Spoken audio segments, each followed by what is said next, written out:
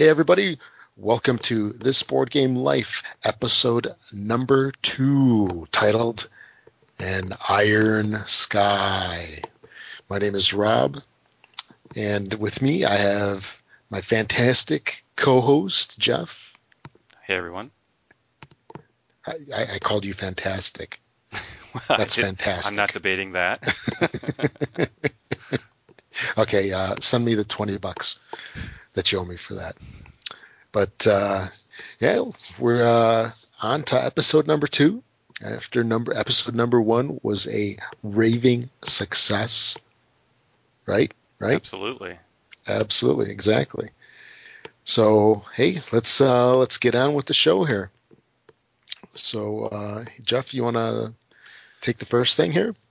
Sure. So of course, as we've titled the show, An Iron Sky, well, many of you may not have heard, there's this little board game out of Germany called Iron Sky, and today they actually announced the full theatrical trailer for the movie. Which happens to also be called Iron Sky, of course. The movie's, technically speaking, it's a dark science fiction comedy, which is sort of a way of saying it's half serious, half meant to be taken light. Like campy, kinda, or Well, I kind of want to say in like a Starship Troopers movie sort of way. yeah. Is kind of the vibe I get from it, but maybe with just a little bit darker of a setting.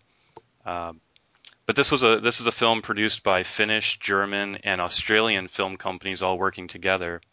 And the thing that sets it apart more than even that is 1 million euros were donated by fans. Oh yeah, that's right. Yep. Yeah, so it's sort of like their Kickstarter version over there, but they didn't really use Kickstarter for it. It was just this word of mouth thing that got out, and uh, at the end of the day, I think they ended up spending 15 million euros. I mean, it started as a small thing back in Right. 2006, and they got all this great buzz and a lot of fans behind it, and then some other independent companies spent money and such, but fans themselves donated 1 million euros. So, Did they uh, get anything for that, or just yeah, I don't know all the details, but I think you get a copy of the movie when it comes out on DVD. oh yay? Um, you can pre-order the board game. There's other accessories. There's collector edition boxes. There's basically a whole store full of stuff you can get. T-shirts, you name it. Lunch boxes? Is that true? Yeah, I don't probably. know, probably. There's some crazy stuff on there. I looked at it at one point, but yeah. So 2006. It's what 2012 now. So maybe 6 years total. It's actually going to be in theaters, so it's finished. April 4th, April 5th in Finland and Germany, and it's supposed to be out worldwide after that. Um, the movie itself premieres at the Berlin International Film Festival this month. So I don't know exactly when that is, Wow. but that's a couple weeks away. And the neat thing is, you would think maybe Finland, Germany, it wouldn't be an English movie, but the primary language in the film is English. So, and you can see that by the trailer. Yeah. If you've seen now, did you watch the trailer, Rob? Yeah, The I the did. theatrical one? Yeah. So what did you Yeah, I think? saw that, and I did watch the trailer that came out. The I don't know, teasers? yeah, Yeah, there were like a like couple three of months them. back. Yeah. I thought the full theatrical trailer was even better than those teasers by. It's fan. I mean, it was fantastic. The special effects were amazing, and I really like I don't know, the look of the movie. Yeah, it's It's that it has a little bit of that Sky Captain and the World of Tomorrow type that, of look, but it almost that's looks, exactly what I was yeah, thinking. but it actually looks like better quality than even that. I mean, of course that was a few years back, so Yeah, uh, that because Sky Captain had too much. I don't know what the name of the effect is, but like it's like a glow, overexposed like or something. it's like a glow that you Yeah, can yeah. do in some So yeah, Photoshop this is a programs. little bit more realistic looking, but Right. um, yeah, I really I've always liked the idea of the movie. I've followed the board game. There's not a lot of buzz on BGG about it, but really even the teasers were enough for me. But then this just fantastic trailer comes out, and it's like, wow, uh, that's why I'm mentioning it here. So go to the website. It's ironsky.net. The video is right on there. We've also linked it from our blog. Of course, I probably should say a little bit about what the movie and the board game are about. So since you've seen the trailer, Rob, then you already know. I don't know if you're a World War II historian, but apparently I was wrong, right? So I thought the Nazis were defeated at the end of World War II, but that's not the case, right? Oh, yeah. So what actually happened was, in the last moments of World War II, a secret Nazi space program evaded destruction, and a group of Nazis were able to flee to the dark side of the moon. And that was, 70 years of utter secrecy, and they constructed this giant space fortress, massive amounts of flying saucers, and as the movie says, even though the movie's airing this year, I think it's like supposed to take place in 2018 or something like that. So this could still happen, folks. When the Nazis really come back and it's a get their look into the revenge. future. So now, did you recognize somebody from the trailer? Probably only watched it the one time, so I don't know. There's somebody neat in it for video game enthusiasts. Really neat. I got to look at this again now. Keep talking while I watch it. Okay. Well, see if you can pick them out. So The game itself, they described it as a cooperative but still competitive game to save the planet. What's interesting about that is the movie itself is mostly about the space battles. The board game is really about the invasion of planet Earth. So it's more about the land-based stuff. And so really what they've done is expanded the universe, and they're starting to build the story even more between that and the board game. And now they've also gone and done a free comic book. So the comic books start to tell even more of the story. It's a free download at ironsky.net. And then if you like it, of course, they ask that you donate something. But you don't have to, right? It's free. And then, I guess if nothing else, then maybe it'll interest you in the movie or the board game. It's 2 to 6 players. What they basically do is there's 3 boards in the game, and for every 2 players, you add a board. So if you're playing just 2-player, then it's 1 board.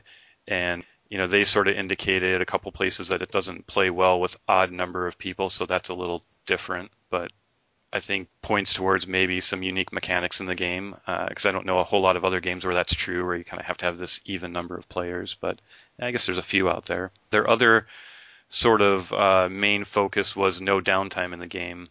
And so they say because of that, they believe they've achieved this no downtime goal, and that really even with 6 players, you have this strategy game that only takes 90 minutes.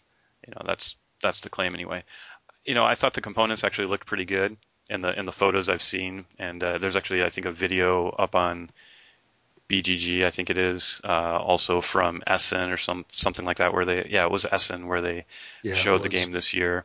So did you see? It was from the booth. It was from the like Beth board game or booth. one of the booth babes. Yeah, it wasn't Aldi or one of the. So did you recognize anyone in the trailer? Probably not. It's a really tough. There's 2 actors in there that I recognized, but okay. I don't know what the video game connection is. Yuri from Red Alert, the classic sort of bad guy. I don't know if you ever played Command and Conquer. Oh, absolutely. I was a huge fan of CNC. Yeah, so he's in there. So yeah, if YouTube a clip from Red Alert, and then take a look at him and then compare it to the trailer, and yeah, that was a fan nod or something like that. But yeah, there's a couple other faces that are familiar. I at one point I had actually looked up the filmography. I guess. Yeah, I didn't see him anywhere. I'm watching it again to see if I can find Yuri. I'm amazed that you caught it. He's in there. I double checked. Yeah. I noticed him even from one of the early teaser trailers. He was in it, and I checked on it, and sure enough, they confirmed it. So, I'll edit our blog post. I'll put some links up just to prove that out. Watch me be wrong now. Now you've got me worried. I've gone and said something that's not true, but I'll do a little proof, side by side pictures or something. Post with at 2 minutes 45 seconds. yeah, look at this guy, and then look at this other video, and it's totally the same guy. I know it.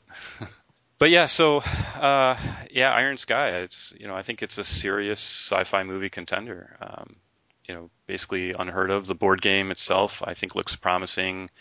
There's not a lot of space Nazi board games these days, and just even the whole cooperative but competitive, no downtime, invasion of the Earth sort of thing is kind of a neat idea.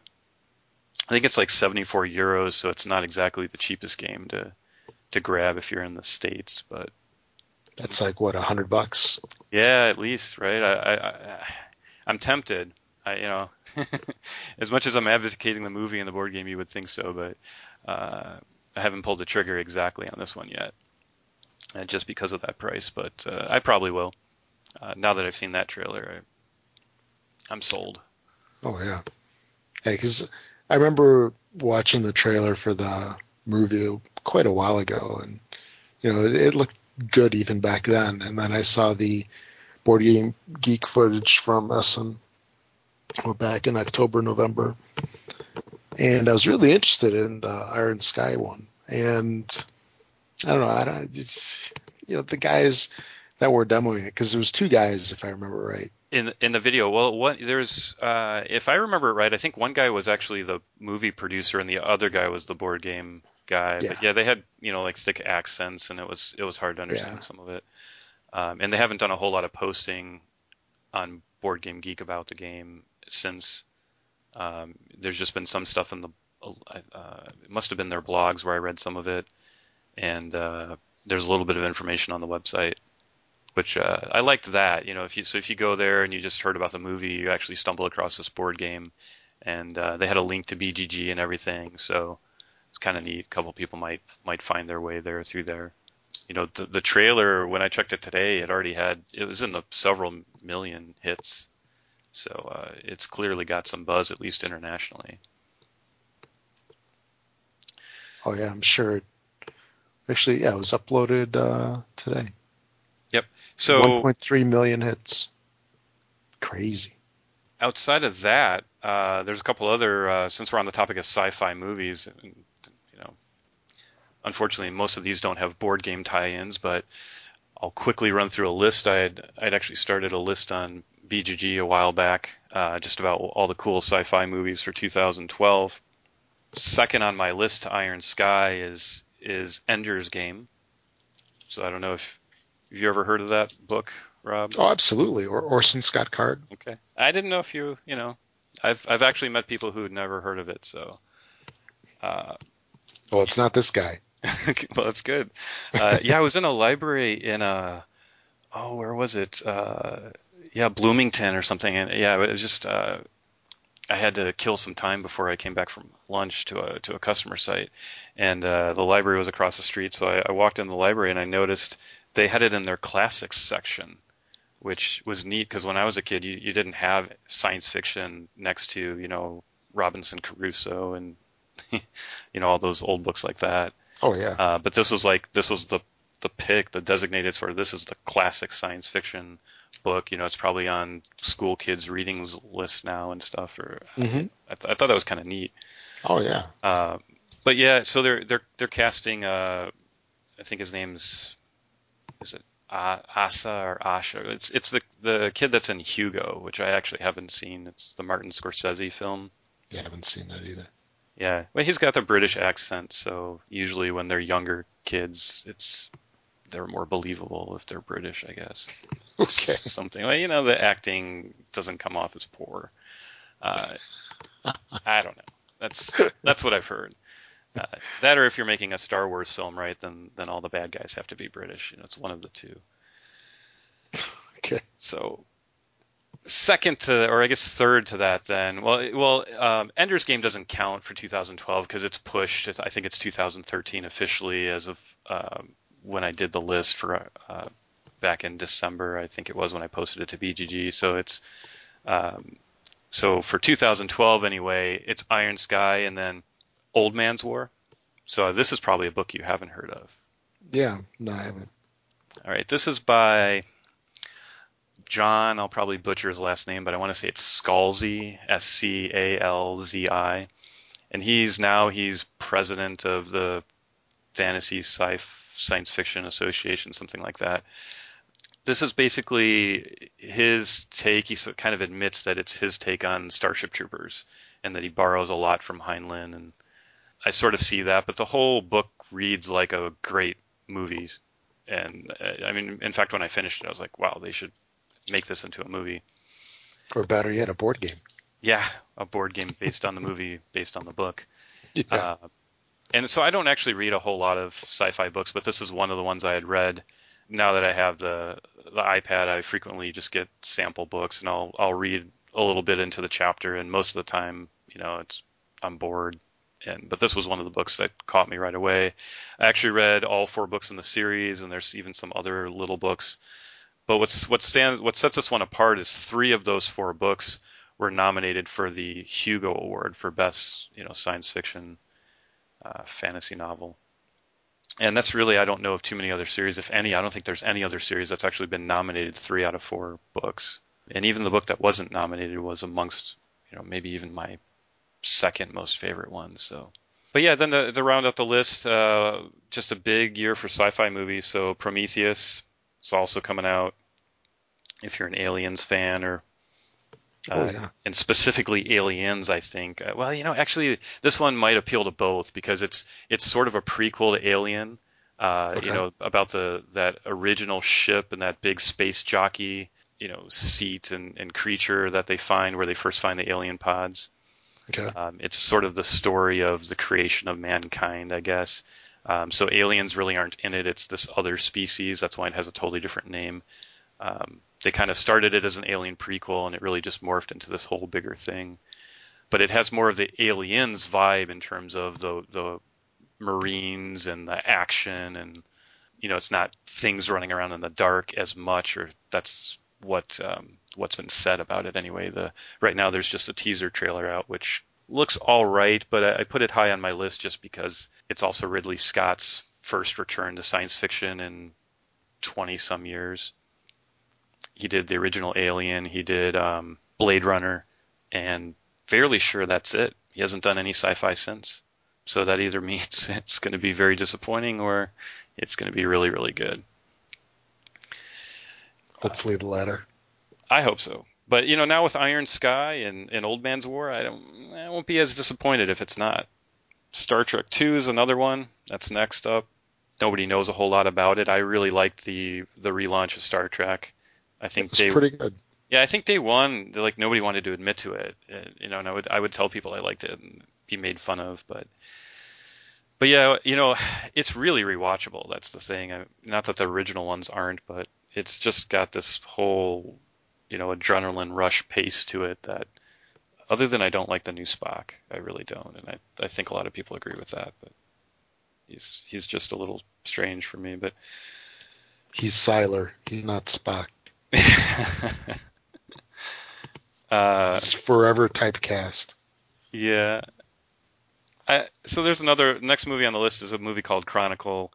I don't even know why I put this up this high. It's kind of a comedy, sci-fi, but there haven't been one of those that have worked in so long. There was like Paul a year or 2 ago, and it was it was all right, but so that's why I'm kind of digging this one. I just again, I know I'll be let down. It's probably everything good about it's in the trailer. Isn't that already in the theaters? Or it's coming out soon? Yeah, it probably is coming out soon. Okay. John Carter. It sort of looks like a cross between Avatar and Star Wars Episode 1, let's say. But it's sort of this classic setting again that Disney picked up. And I'm hoping the storyline is better than both of those movies. And that's, that it's not just, what was that, like that Prince of Persia one, based on the video game. Yeah. Pretty to look at, but it was kind of a dumb story. Then we have Hunger Games. That's a book I haven't read, but everybody that has says that's really good. So yeah, I thought on this one I'll just see the movie first, and then if I'm inspired to go read it, so be it. Chronicles of Riddick 3. I actually didn't mind the second one as much as other people did. I agree the first one kind of had a charm all of its own, but the third one's supposed to be a little bit more like the first one and ignore a couple things in the second one. So, again, higher hopes. But one I really think is kind of cool is what I've gotten is number 9 on my list, the Total Recall remake. Oh, yeah. Now, do you know much about this one? Who's in it and everything? I know that it was coming out. I haven't heard anything beyond that. So originally, and I like the original one, right? Yeah. I almost said Sylvester Stallone. I don't know where that was coming from. Arnold. Yeah, Arnold Schwarzenegger, Sharon Stone before anyone knew who she was. Yes. Right? I remember that. I used to tell people that, but now it's pretty commonly known, but there was a while where like nobody knew. They're like, "Oh yeah." But okay, so Kate Beckinsale is in her role. That's kind of neat. That's a good choice. Yeah, I like the underworld movies. Oh yeah, me too. Yeah. Big fan. So yeah, she's Laurie. Colin Farrell is Arnold. Okay. I'm a little less sure of that one, but it's supposed to be. First of all, it's not a remake of the last movie. It's a more true adaptation of the novel or the short story it was based on. I forget which one it was. I haven't read it, but in that way, it's supposed to be similar but not quite the same. Right. Jessica Biel is Milena. Bill Nye is Quado. Ethan Hawke's in it, but they didn't list who he's playing. So, but that was interesting.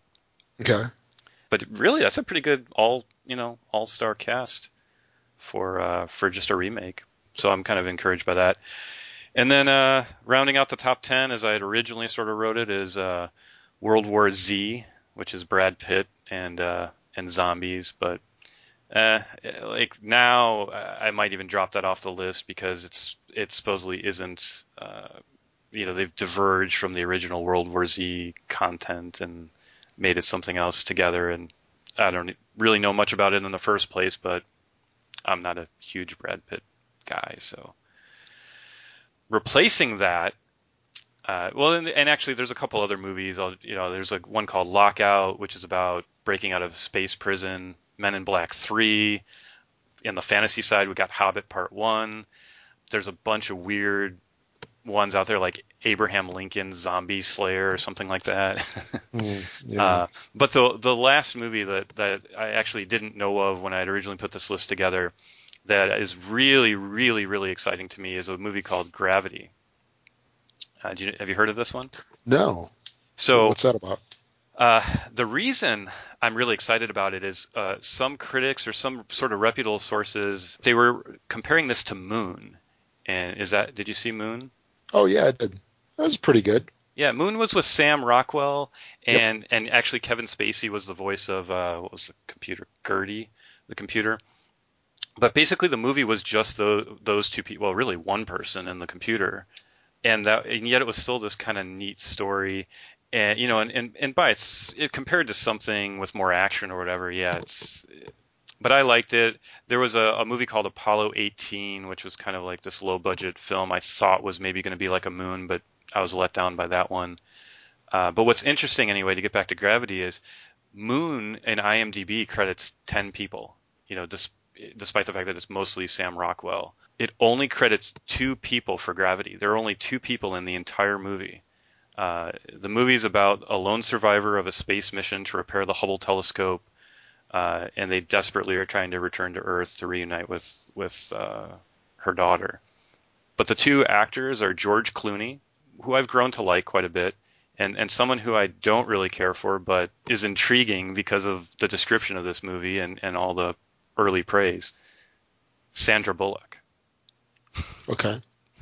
Not a big fan, but I think that's an interesting combination for a science fiction movie, 2 people, and that's it.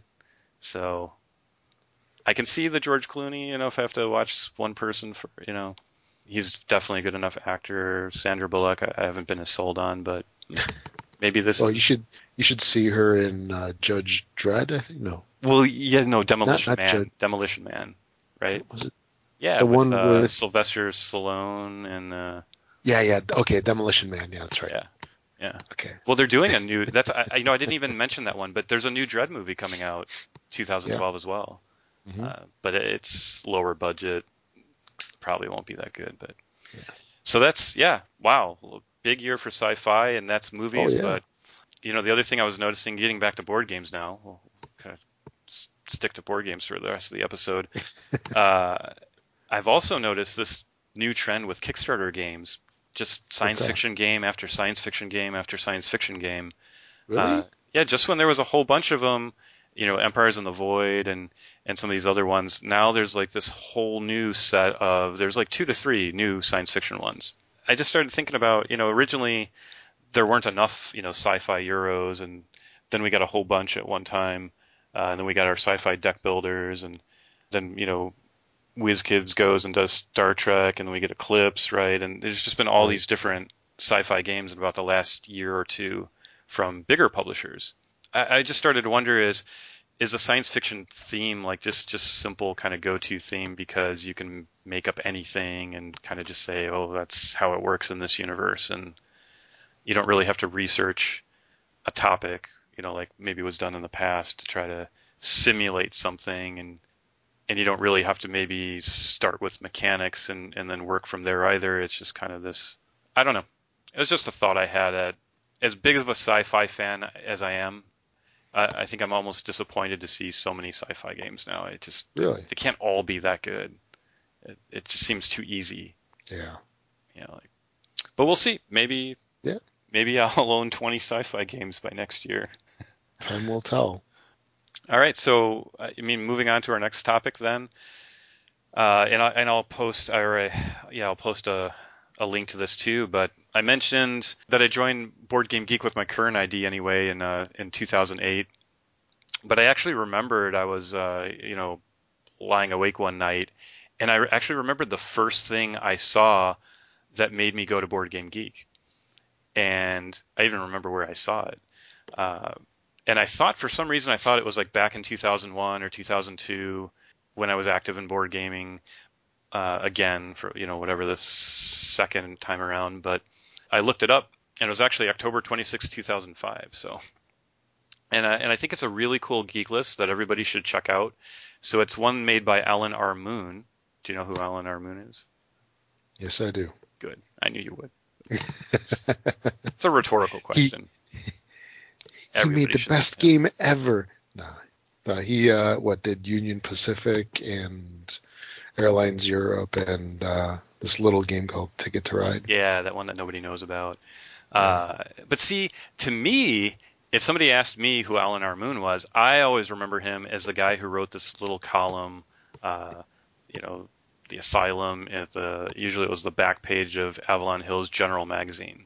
And as a kid, that there was always these lengthy war game articles and stuff, and I would read them if it was a game that I played a lot. I had a lot of games that I didn't get played a lot, just like now, right? I'd play them Right. once and they'd just sit on the shelf. So did I really want to read the strategy article? You know, I'd get to it, and then I never did. But I would always flip to the back, and his was usually a humorous column, with a play on this or that, and I just always had fun with it. So I always sort of think of him as that magazine journalist or whatever, the columnist. But in any case, the geek list itself just kind of goes through his. It's called My 4 Years at Avalon Hill, which again I think a lot of people don't realize that the guy who made Ticket to Ride worked at Avalon Hill.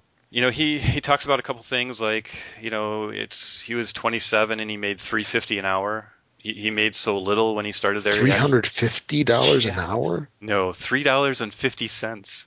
And even then, that wasn't enough to afford anywhere to live. So he actually slept on a cot in the basement, right? So this was like the heyday, we'll call it, of board gaming. So for anybody that thinks they're going to make money today, right? Yeah.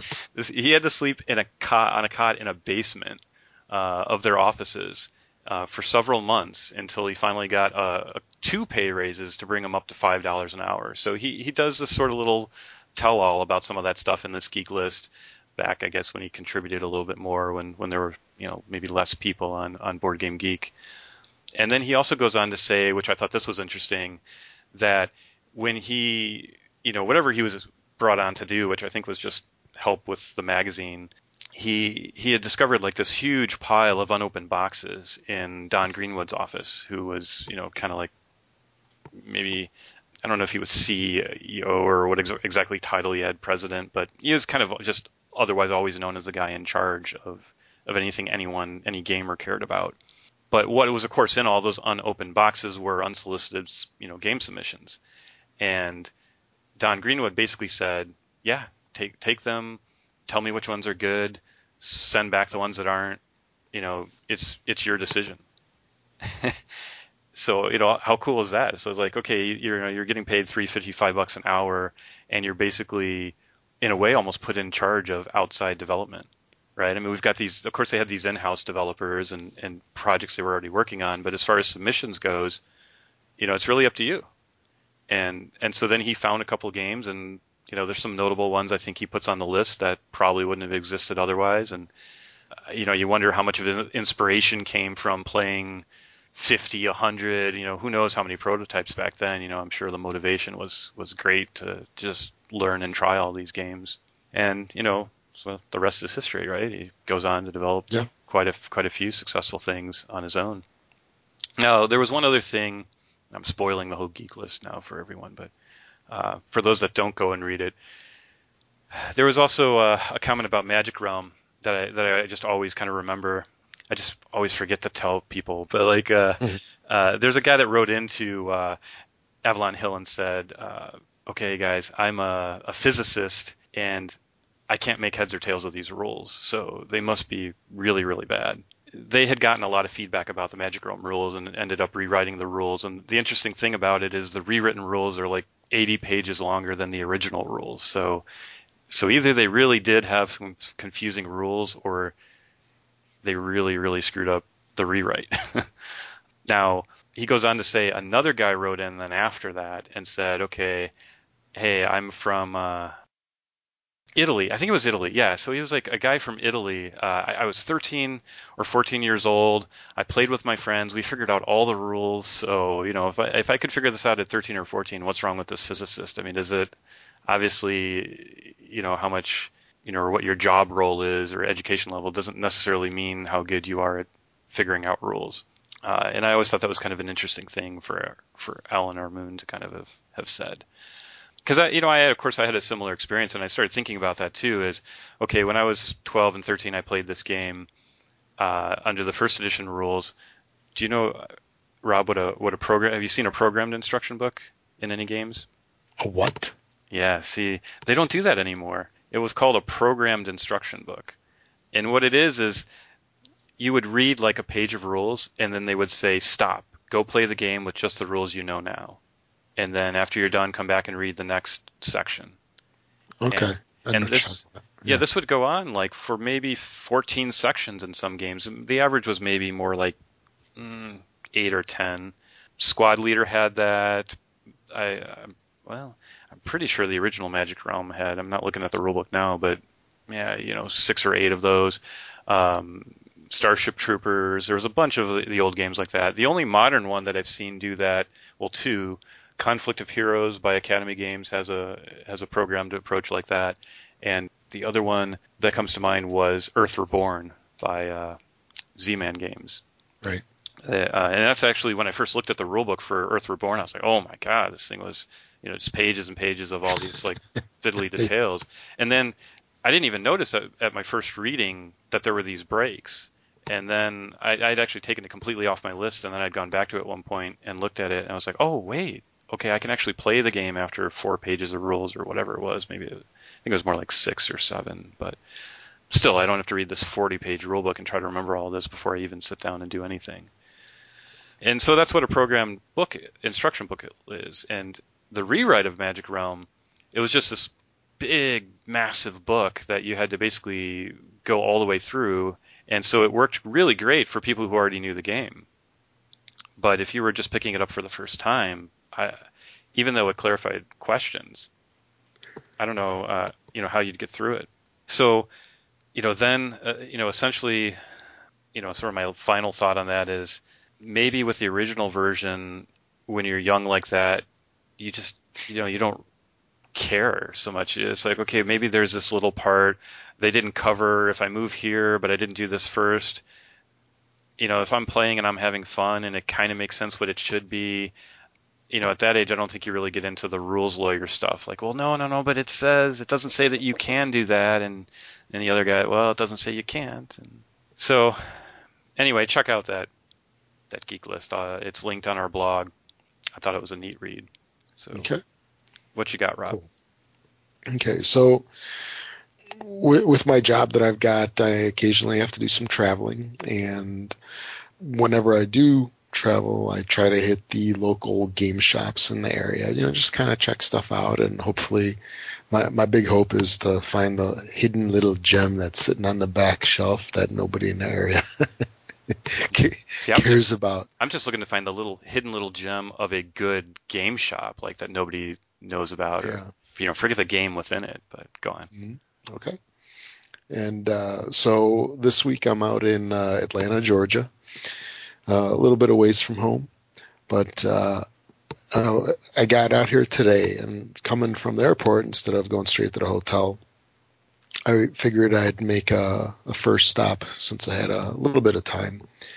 So I went and I tried to find the game store Tower Games. It was an empty storefront. So I was kind of miffed about that, and it turned out that they had moved about 7 miles away. Oh.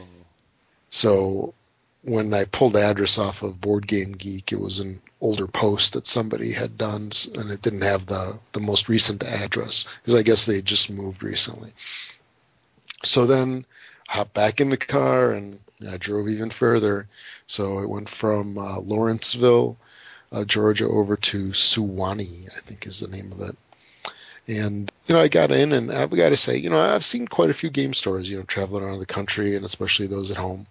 And, for those of you that are out in the, Chicago area, if you've ever been to Games Plus, up on the north side in Mount Prospect, Illinois, that is kind of like my benchmark in terms of, it's a store that I'm most familiar with. And they've got a pretty darn big selection over there. So whenever I go anywhere, I don't want to say I'm spoiled by Games Plus, but I kind of expect to see a good selection. So I went over to the Tower Game Center, and it was really nice, brand new strip mall. It seemed a lot of space. There's a lot of people in there. It was a very large store in comparison to most game stores. Now, did you get anything played, or just poking around?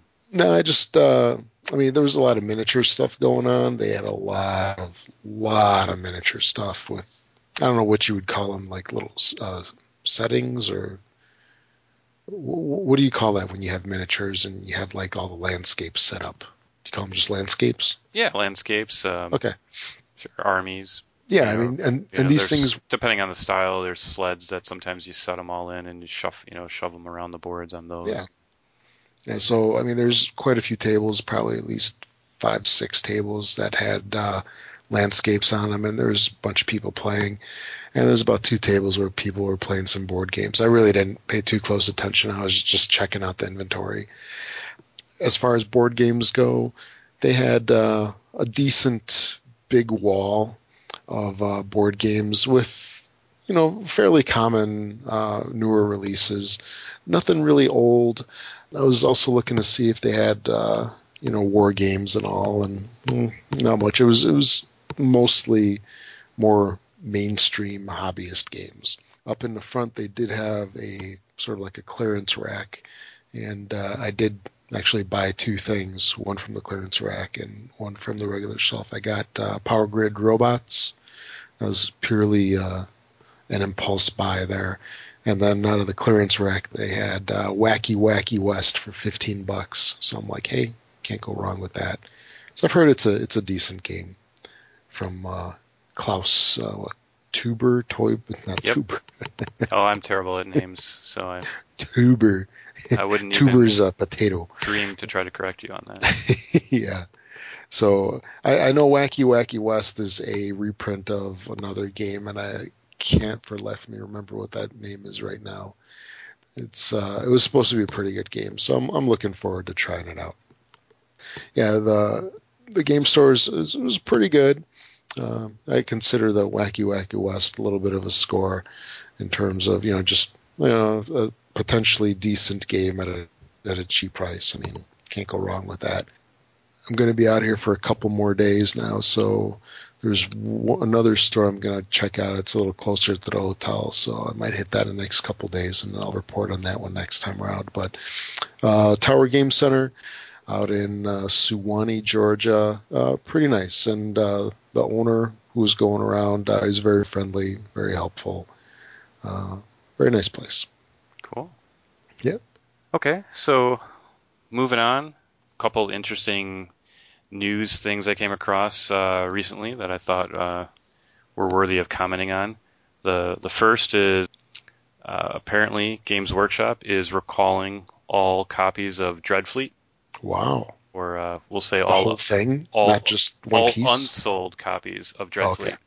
Specifically from the GW stores, and the way I understand that it's everywhere. So UK, US, Right. so not like at your online stores. If you still want to get it, you could get it there. But the retail GW stores, and they're recalling them to destroy them. Really? Yeah, I'm guessing the tax write-off outweighs further discounting them, and maybe they're already marked down, and no point in marking them down further. But apparently the game was a pretty big failure. Wow. I know I liked the idea of it. I thought the miniatures were really cool. I have plenty of other $100 games.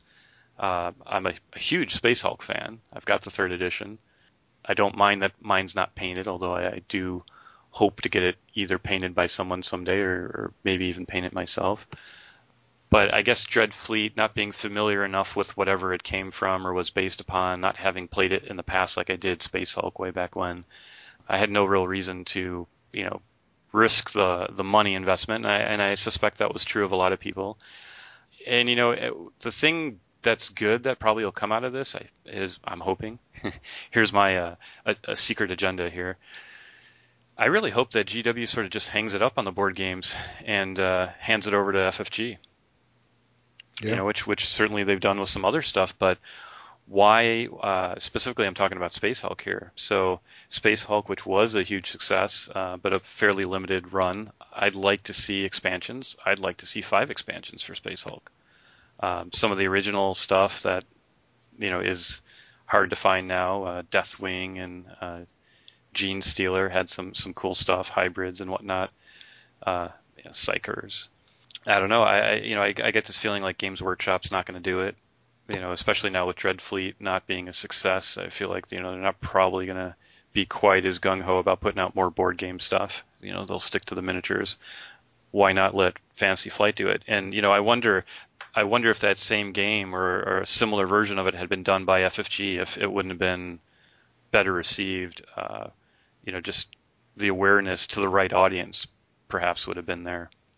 Where Right. How many board gamers are really keeping track of what Games Workshop is or isn't doing, directly. There might have been an ad on Board Game Geek, but I doubt it. Given they filed a lawsuit back when, so you weren't even really going to hear about this game other than word of mouth, and Right. so I'm really not surprised. I'm not surprised it didn't do that well. The few people I do know that have commented on it say it's not a bad game. Right. I believe I know at least one person with it. I would try it, absolutely. So, but yeah, just kind of interesting. There are actually they would go ahead and destroy games.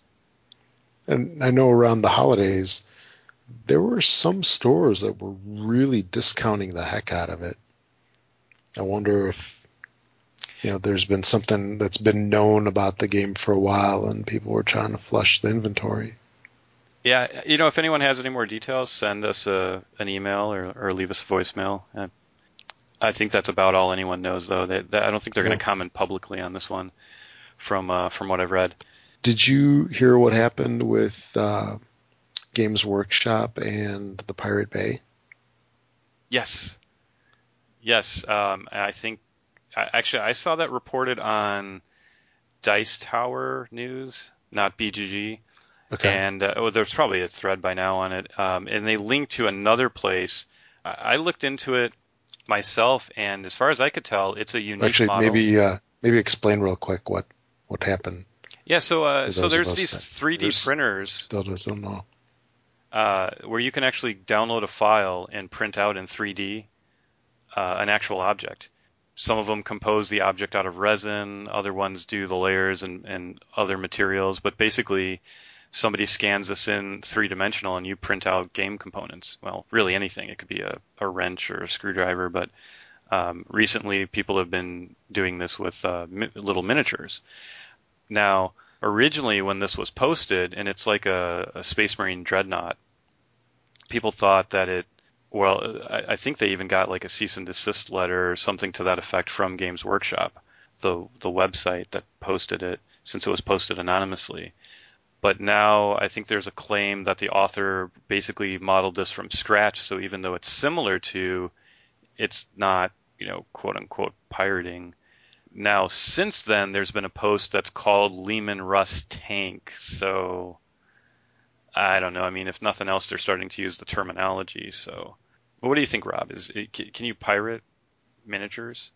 Um, I mean, that's a tough one because it's technically a shape. You know what I mean? It's a particular shape. I mean, does that mean that if Spalding has some kind of rights to basketballs or whatever balls that they make, does that mean that I can't have a homemade ball? Well, see, I'm imagining it more like that the sculpture itself falls under some sort of copyright, as an artistic, as a three-dimensional drawing type of thing, and an exact copy would violate that. But if you kind of just were free form modeling one off of it and it ended up very similar, but you didn't actually directly scan it, I don't know. The intent is there, right? To basically make a freely, well, probably not so free considering I'm sure it's not too cheap to print these things out, but I see the fear that perhaps a miniature maker might have that, as these 3D printers get cheaper and cheaper, and now there are ones you can get under $1,000, at some point, especially considering what some of these miniatures cost in the first place, right? They're not exactly cheap. You just start printing some stuff out that maybe even has a little less detail, but could get to where it would impact sales, long term, not in the next 6 months, but who's to say as these files start getting made, if this is something they don't take action against in 3 years' time or 4 years' time when everybody's got a 3D printer. Yeah. Yeah, I could see them just reacting, towards the future. Because I mean, if some guy's, hand done one of these things and it looks pretty darn close to their, commercially available product, I mean, that's one thing. But when all of a sudden, 5 years from now, everybody can do it and there's hundreds and thousands of these things. I mean, they're just trying to squash this before it, really becomes a big issue later on. What a neat way to print out game components though for print and play and free expansions. The new Essen promo, you get it on a USB key and you print it out at home. I could see like Michael Schacht doing a lot of this because he does like a lot of add-ons.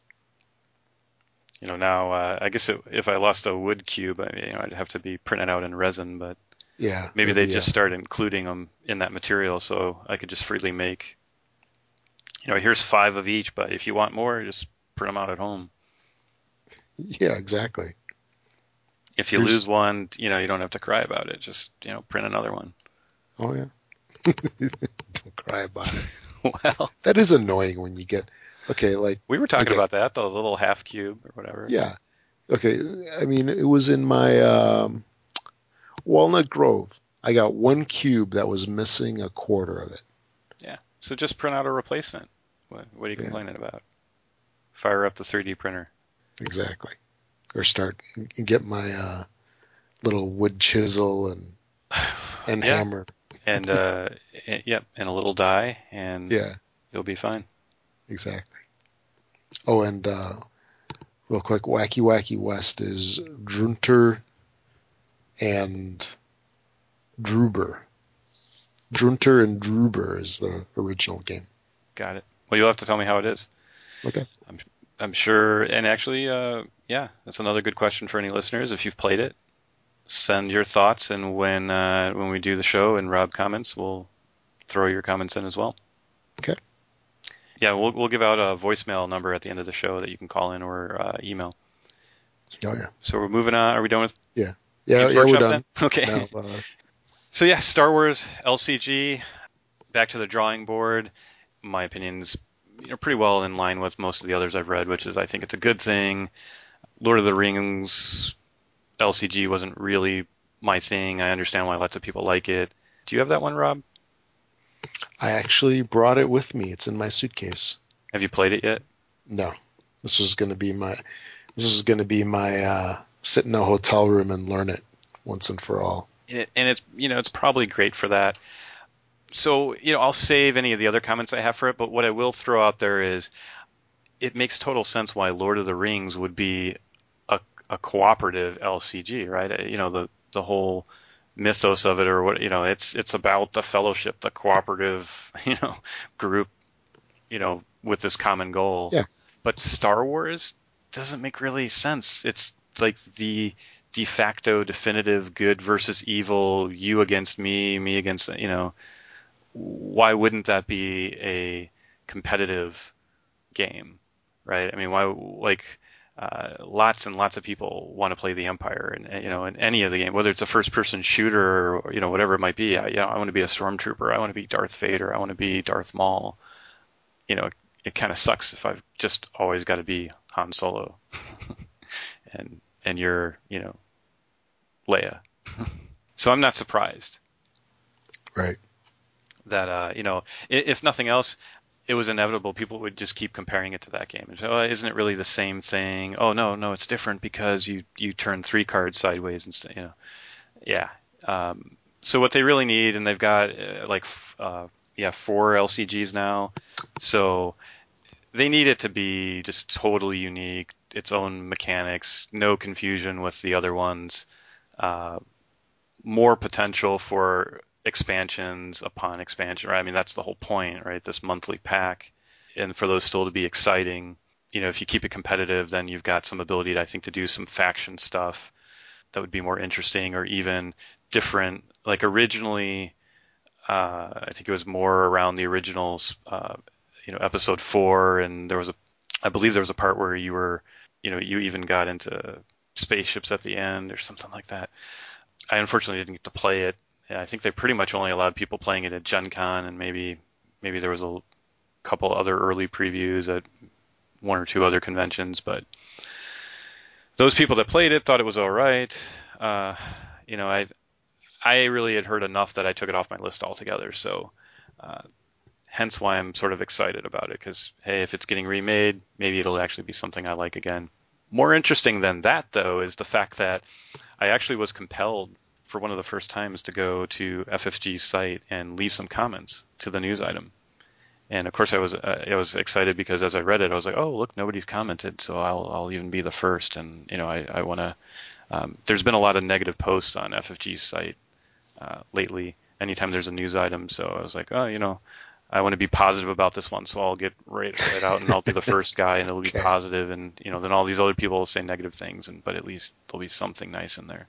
And then it'll rip at you. Oh, sure. But I was like, I'm going to do it this time because I really never post there. And then, of course, I find out, oh, you can't post anymore. They've disabled all comments on the site. Oh. And I'm not surprised because I just said, like, every time I go there, you read this news, oh, okay, we're releasing XYZ game today. And then there's all these people from, Zimbabwe or something going, well, why aren't you releasing it in my country? What do I care that you're releasing it in the U.S.? And, why aren't you partnered with my local distributor or store to get copies to me at the same date? I'm going to have to wait 2 years. And then, of course, you have every time there's a Battles of Westeros expansion, you have the Battlelore people going, well, when's there going to be a Battlelore one? And then when there's a LCG or a book announcement or something, then the board game play. I don't want to hear about books. What am I going to? You get the point, right? So I think they finally just realized, there's for every positive post, there's probably 10 negative ones. That's not really what we want in our news announcements. Good job on those guys for them banning, I guess, all ability to comment. Now it's just this link that says, "Oh, go discuss it in our forums." Right. Uh, so that was kind of disappointing, but I completely understand why they did it. I wonder if this kind of stems from some of the, let's say, quality problems they've been having with some of their games, like Mansions of Madness. Yeah, I'm sure that news post. Yeah, people just probably went on and on and on. I'll read whenever I happen to catch the news. I'll read, so I'll scan through the comments. I don't really go back and follow up and see what people have left after the fact. There's not a real lot of activity on their forums anyway, and Right. maybe that actually contributed some to it. Okay, we actually probably get more posting on our news items than we do in our forums, so why don't we at least direct that negativity there so the discussion at least continues and maybe the fanboys jump in and defend everything as opposed to it sort of dying off but still being forever archived with this news item when people go back and read it later. Hmm. So yeah, and perhaps I'm sure they posted somewhere their reasons for it, but I just kind of stumbled across it and said, oh, that's interesting. I wonder if that isn't going to happen elsewhere. Board Game Geek, for instance, that's you get Android users, right? You wouldn't know anything about that. Nope. Every time there's an iOS announcement going, where's my Android version? And why am I reading about iOS? I stopped asking that question. I'm guilty. I used to have an Android, and I used to ask that question too. Yeah, but Yeah. what about Android? And I've even posted on FFG. I think when they first announced their books and they were going to be physical only, and well, what about the electronic version? Because I don't buy physical ones anymore. Just and it's with books, it's really not because I have anything against physical books, but I do. They, uh, well, there's one huge thing against them. They take up shelving that you could use for games. exactly. See, you said exactly my answer. That's exactly what it is. Oh, I, really? I have enough shelving space that I use for games. I sort of really don't have any left for books. And I have other things on my shelves that are my extra shelves. So the other reason is simply because I don't travel quite as much as you do, but I am about and around, and I don't really want to carry a bunch of books with me. So this way, I just always have them, and it doesn't Right. matter what device I go to. It's just okay. I've got my phone, my tablet, my computer. Great, I can continue reading where I was. I can Right. get bored with that book for the moment, switch to something else, right? You Hmm. know. Oh, yeah. And it's sort of that at least like with Kindle, like because I can read the first chapter, that it really works for me because I don't have a lot of time to read. I spend it board gaming or doing whatever else. So if I'm not really caught up in a book, then I'll just move on and go, well, maybe I'll come back to it. And of course, I usually don't if it didn't snag me that quickly. So Exactly. yeah. So ready for our next topic? Let's do it. All right, the next topic's near and dear to me because as I've said now in the last episode, and I'll continue to say, I'm the guy that likes to get rid of games almost as much as I like to get new ones. So one of the things I got in the mail, so the post office must know this too because they sent me a letter addressed to me. You know, You specifically, yeah, it not was addressed to me. resident. No, my name. So, you know, not that they, probably like pulled this out of my online account and that I buy stuff from them with, or, you know, I'm sure it was hand typed to me and not a form letter, right? But they took the time to notice that I use their services quite a bit, and they sent me a sample of this new type of box that they have. So you got an actual box? Yeah, yeah. They sent me a Really? letter and some sample boxes. So I must be somebody within the post office world. They didn't do this to a million customers. Yeah, they did. But so I was one of them anyway. But yeah, so like a million plus people got these samples. In any case, what I wanted to talk about specifically is this thing called regional rate, and specifically what's new is regional rate C. So do you know priority mail stuff? Do you ever ship priority mail? I know they have different boxes. Right. If it fits, it ships. If it fits, it ships. Yeah. So priority mail is a nice thing they kind of came up with. It's got to be at least 6 or 7 years ago now, Yeah. where it's a lot easier to ship than say UPS or FedEx because they provide you free boxes. And, who has room to keep 1 million boxes? And even if you do, they're never the right size or they're flimsy. Like half the board games I order when I get the box, they're all bashed up, right? So now I'm really going to put something back in them. But anyway, so these free boxes, they used to actually give you free tape too, which was even better. Now you just get some stickers and the boxes most of them have like a peel off thing. But that was originally, so that was the original Priority Mail. Then they came out with this thing called Flat Rate, which for the board game world was even better because now you could take a really heavy game and as long as you could, or a bunch of little ones, and as long as you could stuff them into the box, you wouldn't pay more than, $10.50 or so, I think it is online anyway. And so then about a year ago or so, right around then, they came out with a third option, which was called Regional Rate.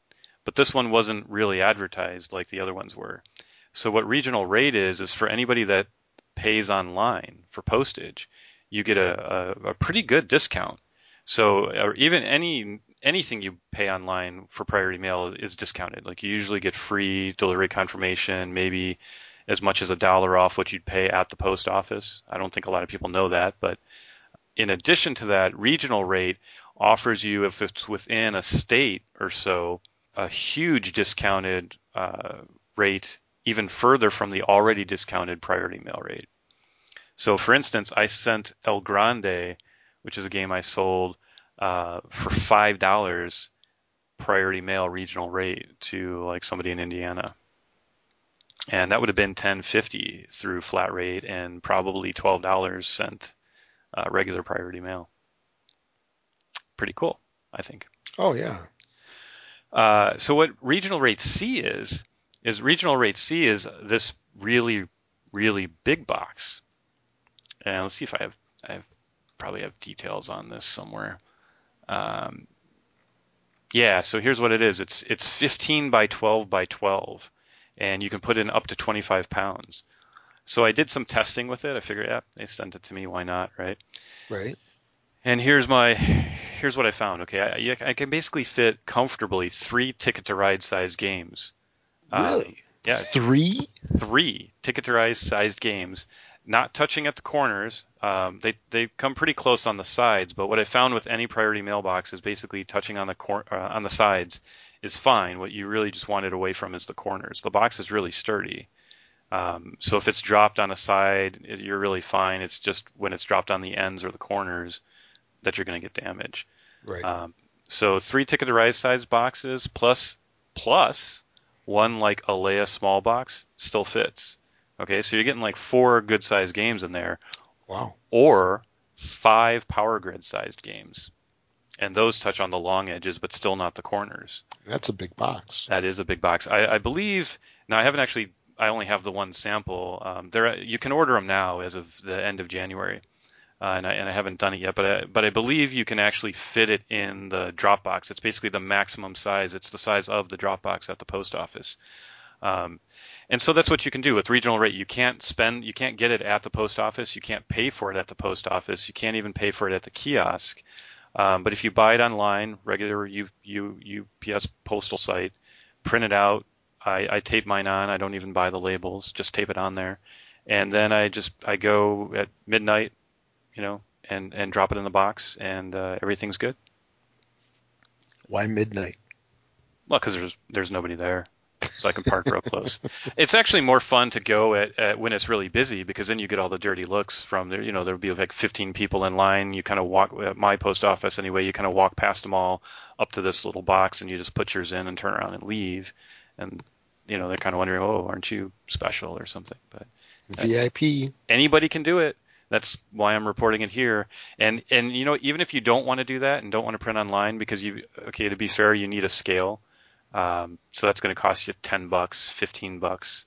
If you get a 5-pound scale, it's probably about $10. If you get the 10-pound one, which you're really going to need if you're putting 5 games or so in a box, then it's a little more. But for that single investment, you're going to save, or at least the people you're trading with and sending to are going to save. So But if you can't do that, then there are these kiosks at the post office. So again, rather than wait in line, I'll still go there and do that if it's if I Right. want to send something with a regular box or parcel post. Just go on there, swipe a credit card or feed it in cash. It weighs it, asks you your options, prints a label, you stick it in the box, and you're good to go. So yeah, I mean, I've sold probably 800 games over the Wow. last 10 years. I mean, I think even on Board Game Geek, I probably have 400 plus, no, 500 maybe previously owned games and things. And then I've gone through several cycles of other collections I've had and sold those too. So yeah, easily 800 games. So I keep every box I get anything in. I've got a way I store it. I keep all my peanuts. I keep everything just to make it super simple to ship out stuff. So that's that. What else you got? Mirthworks came out with a beta for this game. You might have heard of it, called Alien Frontiers. Never heard of it. Absolutely not. You know, So I own it, of course. I'm in the yeah, beta. yeah. So okay, so you're part of it, and because have you actually played? Yeah, have you? 'Cause I got the beta and I signed up for it, to get the actual account after the beta invitation, and their matchmaking system wasn't working, and it says like invite somebody. I'm like, who the hell am I going to invite? I didn't know Well, now you know anybody you else can in it. invite me. Yeah. So needless to say, I haven't gone back to try it. But what do you think of it so far? Well, that was my biggest complaint. Well, originally, actually, I'll have to say, I'll have to put that caveat on it. And I had actually, I had this thought because they were calling it the beta, and I think I posted this on Board Game Geek too. But uh, it's the very definition of beta is the features are complete, right? The feature list anyway is complete, right? Right. There's bugs, there's maybe features that are going to need to be reworked or something of that nature, but basically what it's going to do and how it's going to do it is sort of locked in. Hmm. Otherwise, by definition, it's really the alpha phase where you're still thinking of new things you could do, and maybe we could add a chat function, maybe we could add a lobby where people could meet, maybe we could do, and that's really where they're at. So I almost kind of wonder, you know, have they developed a game before? I don't know. But the neat thing is the game itself seems to be pretty sound. The rules are pretty intact. The bugs that are in there are usually the extreme situations. The stuff that's not going to come up a lot. They're going to get found. The one that really bugged me was, and you may not have heard about this, but for a while, for the first couple of days anyway, you could re-roll the dice as many times as you wanted until you got what you needed. So what do you mean? Just keep going over and over and over? Yeah. So I Hmm. roll, 1, 2, 5, and I wanted the doubles so I can get another ship, or I wanted that 6 so I can, plunk down a colony. Great, just keep re-rolling until you get it. Nice. And so I get myself in trouble every now and again. Although I guess people were kind of nice this time. I posted like, well, should we name names on who's been cheating? Uh, because of course one of the guys I was playing against, the first 4 turns he basically got another ship, and then of course he got the ship that you get from playing in the middle, and he had settled 3 or 4 things and I hadn't. And really, this was all the games I was playing were all going this way. Uh, Oh boy. and yes, I mean, here for the record, I re-rolled myself, right? I mean, when you read about it, you go, no, that can't possibly be true. So you hit refresh. And I was like, oh, okay, and like, okay, does it, So yeah, I tried it, but okay, once you've established the bugs there, well, then let's, we've reported it. Why not? Why would we want to continue to exploit it, right? What does that really accomplish? And Right. and to be fair, the response really was, well, we're really not here to play the game. We're here to help them find the bugs. So my response to that was agreed, even understood, but then why don't you just let us pick the roles? Because, and maybe this is unique to me, but again, back when I spent time working on game designs, that's what I would do. I mean, if like a 6 gives a different result and you're in, the early testing phases, why would you, play 5 games and not roll 6 all that many times? I mean, if you really need a 6 to see if this mechanic works or doesn't work, you just say, okay, well, I rolled a 6 and a 5 and let's see if this plays out right. Okay, that kind of works, or no, it doesn't. or you suspected that a bug happened in a certain situation, why not be able to recreate that situation by choosing the dice rolls, right? Okay, I think Right. when I had 2 yellow cubes and I converted it to ore, and then I canceled that and instead did double, that something happened. Okay, how much am I going to have to play to get to where I can simulate that, as opposed to just pick your dice rolls? So that was Right. sort of my argument back. Okay, if that's the way we're going to do it, then let's just put an option in there to do that. But of course, they corrected the bug, which kind of, I've said enough. In any case, yeah, the unpolished nature of how you meet up with players and find opponents, uh, I'm surprised they would launch it before that. But everything else about the game, I think they've probably got a winner. Once I can easily find players, I didn't really find any problems with anything else. I mean, it was easy enough. I haven't even played the game in a couple of months, but picking it back up, the rules seemed straightforward. The interface, the way that you choose dice and place dice. So I'm kind of encouraged by that. They're a new developer. Everybody's kind of wondering how they're going to charge for it. Is it going to be free? Is it not going to be free? They've come back and said they don't really like ad-supported structures or pay-to-play, or they at least alluded maybe to the later one. But then what's it going to be? I mean, what's left? An upfront fee, for something that's basically on the web, or it's just going to stay free, but we have to buy the iOS one? I don't know. Yeah, I mean, that's. See, I don't know if I would want to pay for that, for one game when you've got sites like Yucata. You know what I mean? You've got Yucata, which has, 70 games almost right I now? still say it's Yucata. Yucata. They've got 70 games, and they're all free. Yeah, Granted, they're not real time. And and if that was the way they were gonna model it and basically free, why wouldn't you tie into that site? That was exactly my first thought. So here I got to go, and they clearly made it like they're maybe going to do some future games. So maybe they want to be the sort of competitor to that. But yeah, Yucata has such a head start on that, and it's not even just 70 games. There's really good, well-known games on there. oh, yeah. And yeah, sure, Alien Frontiers is one. I mean, it's a good one to start with if you're going to pick one Right. for Mirthworks, but I'm not sure I would see a downside for them to come out now and tell people what it's going to be. I mean, what's really going to that would almost convince me more as to the quality of the company that they knew the answer. Now I figured like they kind of don't know. You have to kind of see, well, how well does it work? How polished is it at the end of the day? How much money did we put into it? And then we'll determine kind of what we're going to do with it. Right. Uh, Have but you ever been on Board Game Arena? Yeah. Well, Board Game Arena, and then there was one that like Hasbro actually had one, Game Table Online, where you Okay. could play Tigris and Euphrates and Axis and Allies and a couple things.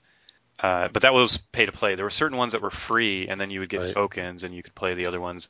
Although I think you could play any of them solitaire or against the AI. But that's not really a site I've gone back to. There's really a whole bunch of sites out there that have multiple ones. Right. But I almost don't go to any of them besides Yucatan now, just because the selection's so good. And the thing I really like about that site too is uh, you have to take your turn, right? So Oh, yeah. if It won't let you skip a yeah, game. if I'm playing you, let's say Thurn and Taxis, and you just pissed me off, right? I mean, damn, I screwed up, and I'm going to blame you, right? Yeah. A lot of time that happens. I'm like, you know what? And you do with a lot of the online games. You'll know you're like one turn away from moving, and somebody will just go offline, and you're like, oh, really? Did they really just they had to run to work or go to bed, or they're just like, oh, yeah, I'm not going to give them the satisfaction of the game ending and him being declared the winner in that last move, so I'll just quit now, and sure, eventually I'll end it, but. Yeah. And actually, that still happens to me on Yucatan, but you're quitting everything then because you can't. The way that it works is you can't go and take your turn. Well, you can take your turn in the next game, I guess, but whatever your oldest game is that still has a turn outstanding, you have to take your turn in that game before it lets you go to your other games. Yes. So if you have 50 games, 49 of them will quickly be locked until you take your turn in the 50th one, and that I think just really keeps the sort of the griefing down And there's really no way to quit. Similarly, there's no way to quit a game that isn't a two-player game. So, if a group of people have invested time in a multiplayer game, you really can't leave it and sort of ruin it for the rest of people just because you were doing Right. poorly. You I have to quit think the whole site to do it.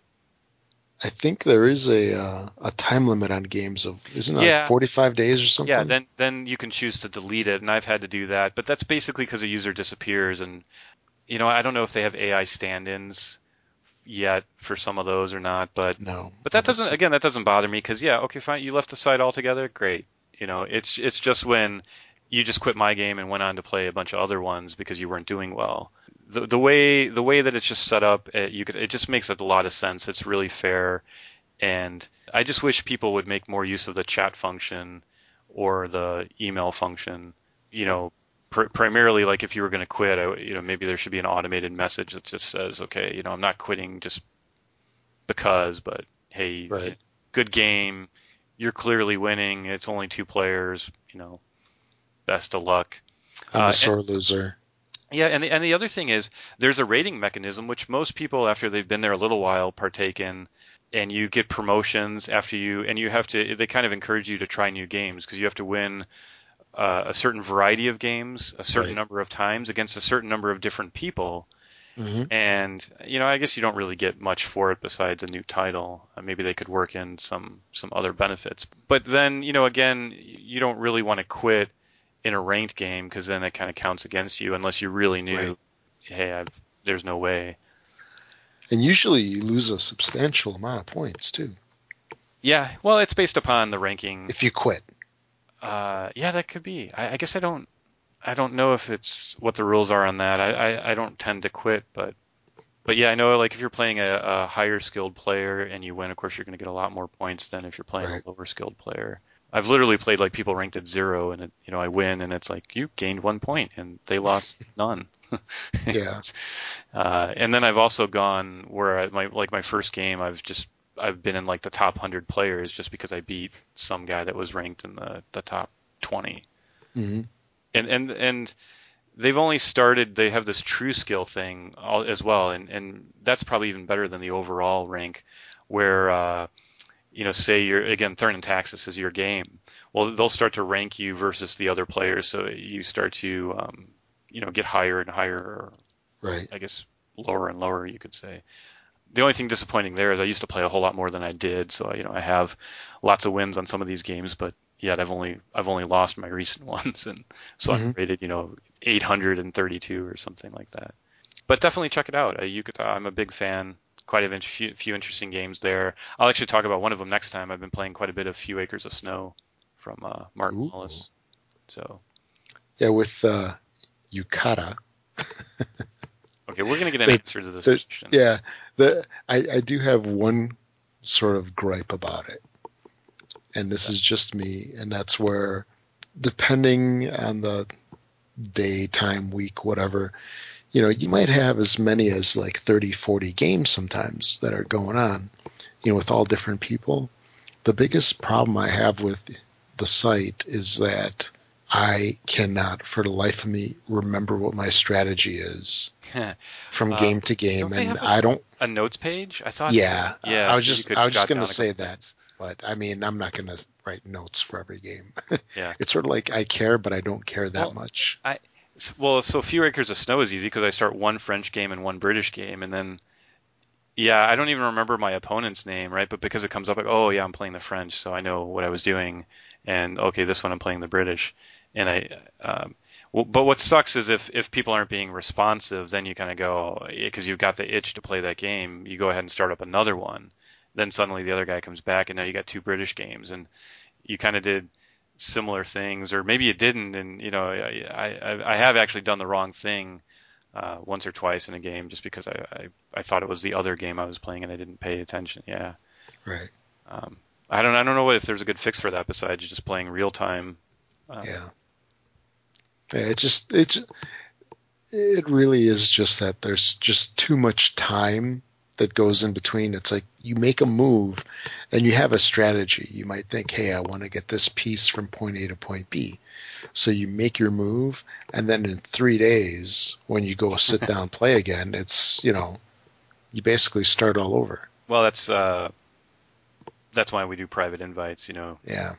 Even though, because I remember for a while, my wife really, really, really, because she plays too, she was really into Turns and Taxis. So we had probably about a dozen games going on at the same time. And, you just sit there, okay, this is game 3. Okay, what was I doing? Okay. See, I just play the same strategy every time. Yeah. Then it doesn't matter. Yeah, I know what you're saying. There's a couple little games there, Can't Stop. It's pretty easy to pick that one up. Six. Man. That's a dangerous game. Can't Stop. I'm on the fence about not playing that anymore. Ever again. Because you get a bad run of luck, and then all of a sudden you get demoted. Yeah, well, that's you what happened. lose like I've game after never game been after demoted, game. and until I started Can't Stop for the first time, and yeah, exactly. I thought maybe I wasn't being aggressive enough with the roll, so I started pushing it, and then I lost like 8 games in a row, and I dropped a whole ranking and tons of points. Yeah. But then I stopped playing only that game for one, and I started just putting limits, and I said, okay, well, without the special situation, I'm only gonna roll 4 times. So even if I'm doing well and I get everything I want, I'm gonna stop at 4. Right. And then I found I was doing much, much, much better. And so even if I was ahead or behind, I would sort of stop there, and somebody else would push their luck more. Now, of course, there's exceptions to that. Like if you can manipulate. One of the things I like in that game is if you can manipulate the dice in such a way that only one valid choice exists, you could do 3 rolls and still have no risk, right? Because you're just placing one of these 3 pawns. You basically could place up to 3. And so then there's reasons why I would break, the limits I put. Or if you roll, 2s and 12s, and you're not going to push it quite as much. And if your opponent's doing the 7s and you're way behind on the 7s, you can kind of push further because the chance you're going to get a 7 is high. So you might go 6 times or even 7.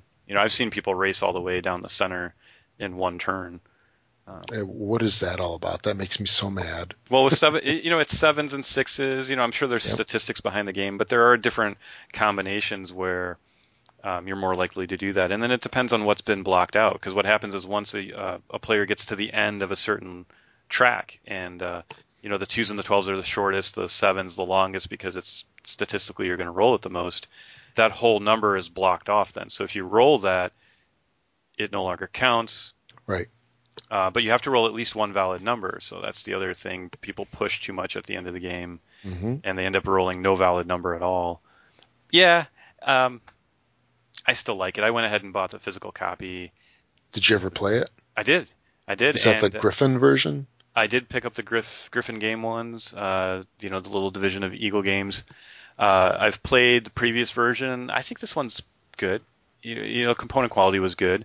It was a little harder to move and track all the pieces yourself, right? And add up all the die roll combinations manually as opposed to on the website. It highlights everything for you. Yeah, that's part of the fun, though. Yeah, well, you can play a lot quicker online because of that. Oh, absolutely. I mean, especially because I really like to play it on Board Game Arena. Oh, I didn't even know they had it there. Oh, yeah, they've got it's real time. And it's actually a very nice implementation. It's Fanhos. It's a implementation of a European version where it's a mountain, not the stop sign. Yeah, well, that's what they have on Yucata too, the mountain one. Oh yeah, they do. That's right. Yeah. Well, so instead of a square or a diamond, it's a triangle. It's just fun to roll dice sometimes. That's why I still like games like Lords of Vegas and, heck, even Warriors or something like that. But, Can't Stop, it's just this weird game because I never would have thought I would have liked it. I mean, you could have described that game to me and I would have just laughed at you, okay, forget it. Why would I even but It does. It does it's have an anxious at appeal. first, yeah, because you're like, it really is true to its name, and it's so simple. You could Yeah. I really probably could play this with just about anyone, and I think they would have fun, and I would have some fun. I'd have more fun than playing LCR, for instance, which Oh yeah. basically has the same number. I mean, okay, fine. LCR has no rules. Roll and pass. It's funny because I taught my son, 3.5 years old, how to play Can't Stop. I mean, mainly all he does is roll the dice and then he moves the pieces that I show him to move. But he sits there and, he has the dice in his hands and he goes, I can't stop. And then he rolls the He dice. gets into the theme. Well, yeah, I taught him.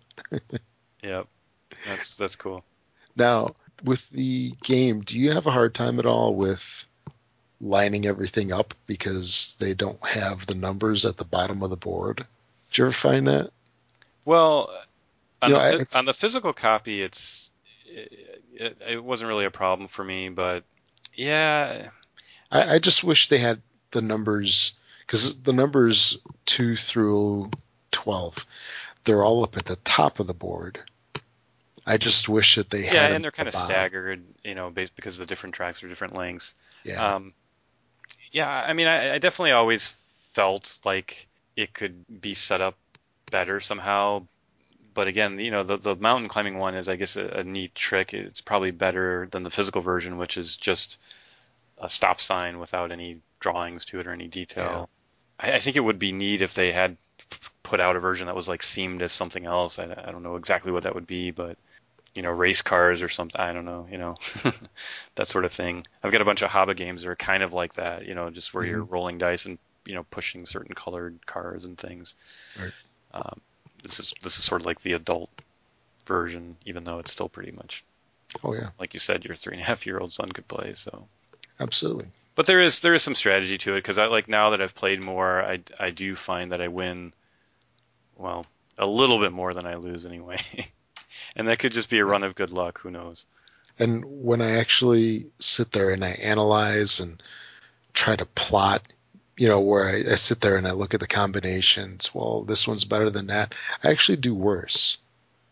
I actually do worse than when I just sit there If and you I go, overthink it, yeah, yeah, where, because sometimes I'll just sit there and I really don't pay attention too much to what the numbers are. I just look, okay, 6, okay, 6, 7, 6. I just keep clicking, you can't stop. trying to move pieces up. Yeah. But I tend to get further on those than when I sit there and I analyze and I try to pick the I correct did real well ones. on my first few games that way, but then I had that Yeah. string where yeah, so I've yeah. Anyway, it's a one I'd recommend everybody tries. It's so quick to play. Just hop on one of those sites. You give So it a quick easy and play. quick. Yeah. I mean, it'd be a great iOS or Android app too. Although, it doesn't really strike me as the kind of maybe you could play against an AI. I'm sure it'd be easy to program an AI for it. There But was a version for the Android called Roll or Don't. There's okay. also a PC version. I just think Uh, it's the kind of thing that it's more yeah, fun because somebody's pressing their luck or not. right. So it's like, yeah, okay, the computer bust, because they Yeah. rolled one time too many, but it's fun. I try to like think like what kind of opponent do I have, Um, are they the real gambler? Or are Mm, they they always roll twice and that's it. yeah. But yet somehow they're doing good because they go for the twos and the 12s or um, I've seen people do what I consider different sort of strategy approaches to the game, so it's neat. Yeah. And it is a Sid Saxon game, right? I Yes, it say. is. Okay, Mm-hmm. yeah. So that's even cooler for me because, of course, I've got Acquire from back when, Right. and he was sort of the original game collector and old school '60s game designer. And I haven't played as many of his games as I probably would have liked to have. And the ones I did have, other than Acquire, are long since pitched out of my collection. So it's kind of nice to have another one. I'm only at two, but And still. you can't stop.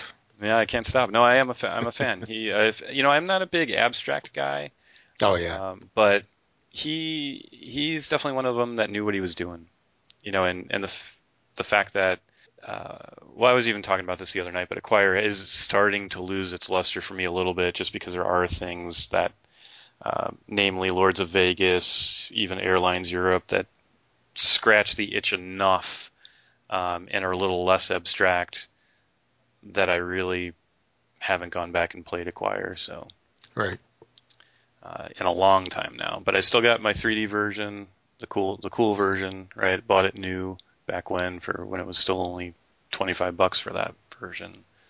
Now they got the little cardboard chit ones, and it's seems so disappointing in comparison. I've got these nice 3D buildings that sit on mine. I think it adds a little bit. Real high quality cards and everything. Nice trays that they sit in. So Mm-hmm. I always did well. When I was before I even got back into Heroes again, I had played this game with some people, and when all they'd heard of them as Monopoly, and we talked about that. I actually had success with this game because who I played it with was Chris, Chris K, who works at your place now. Okay. Yeah, Yeah. and his wife, and a couple other people. But I started describing this. It's like, okay, well, it's like the stock trading game where you place tiles and you kind of buy and sell stock, and I start thinking, wow, that really doesn't sound very interesting, does it, to somebody who's like never played games. You're like buying and selling stocks and bonds, and It's like, I'm like, you know what, just yay. forget all of that, just try it. And of course they did, and not being much of a gamers at all, and they were like, this is great, because they saw the strategy and the tile placement right away, and it's pretty simple how you buy and sell stuff, and it's not real mathy or anything like that. It sounds worse than it is. Yeah, and it always sounds worse than it is, and it is the experience every time when I would, even now when I bring up the game, and they're like, well, and it's just this abstract tile placement.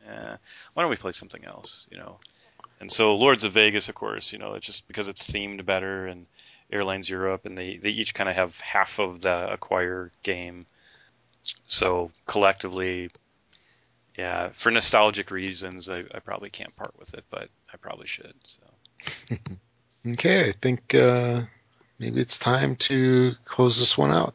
Yep. So that was episode 2 and Iron Sky. Rob, if you want to let listeners know how they can send us feedback, questions, comments on a game you've played recently, or you want to agree or disagree with anything we've said on the show.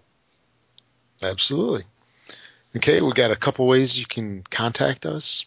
Go over to our website, www.thisboardgamelife.com. And over there, you'll find a couple ways to get a hold of us. You can also email us at contact@thisboardgamelife.com.